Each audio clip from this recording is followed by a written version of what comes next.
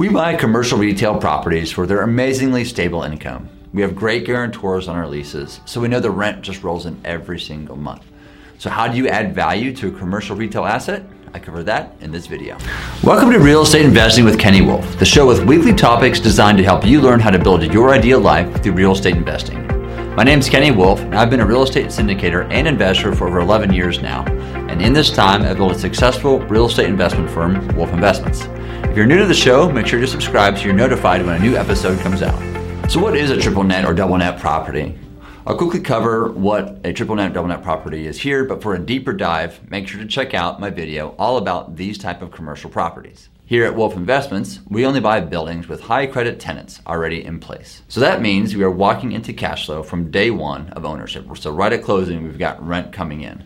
It also means that we have very strong guarantors, and the strength of your guarantor really dictates the value of your building. We currently have 40 of these types of assets across 15 states. Some of our tenants are Walgreens, Dollar General, CVS, Dollar Tree, Advance Auto Parts, Verizon, etc. These corporations guarantee our rent. The other great aspect to triple net or double net lease properties are that the tenant takes care of all or the vast majority of the operational expenses. They reimburse us for property taxes, insurance, and they maintain all or most of the building operations. Each lease is different, but at a high level, these assets basically strip out a lot of the operational risk that we have on other commercial real estate investments in our portfolio. One of the challenges to investing in triple net or double net assets is that it's really hard to add value to these properties. We have long-term leases that have baked-in rental increases within the lease. Commercial real estate values are all based around the net operating income and the cap rate. So if we have a set rental rate and almost no operating expenses, then our net operating income is basically set for the term of the lease, which is really great for those investors who buy these to handle their monthly cash flow needs. Now, what if you could have your cake and eat it too? I'm talking about the blend and extend strategy when buying one of these assets. So that's where you buy a triple net or double net asset with 2 years or less time remaining on the lease. At that point in the lease, there is inherently more risk as you're getting closer to the end of the lease term. So that means the cap rates on those assets are higher when you compare to a lease with a longer term remaining on it.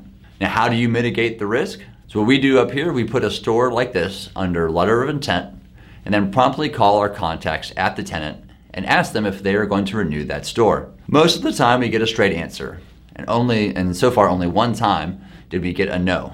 And at that point, we promptly killed that LOI. So once we know that they're going to renew that store, then we put the property under contract and start marching to acquire the asset. During this time while we're under contract and going to closing, we start the pre-negotiation process on working on an early lease extension. Now, we can't sign any extensions until we actually own the asset, but what we can do is get the terms pre-negotiated with the tenant during the time as we're closing on the asset. The whole aim to this is that we are buying the property at a higher cap rate, which means a lower acquisition price. And once we get the lease renewed, the property will be valued at a lower cap rate or a higher overall valuation on the building. Investing, if you really boil it down to, is all about buying low and selling high. So we go in buying what the market deems as a more riskier purchase, but we protect the downside by using our current relationships with these tenants to see if there will be a lease renewal. Then, after we close on the asset and we sign the new lease extension, we start going to a refinance of the property at a higher valuation, which means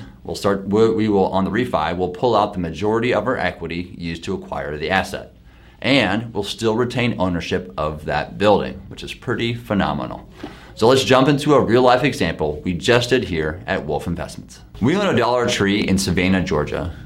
This asset had about 2 years left on the lease when we bought it. Dollar Tree did not want to talk about an early extension at the time. We did go ahead with the acquisition because the location of this Dollar Tree was pretty awesome. There's also not a Dollar General near this location, so we knew we would have some leverage there when it came to renew the lease with Dollar Tree. Just like clockwork, Dollar Tree reached out about 7 months before the end of their lease looking for a reduced rental rate. We told them absolutely not, and that we were about to start calling Dollar General about this store's availability. It took a couple of days of silence, but then Dollar Tree accepted the baked-in rental increases in their current lease for this lease renewal.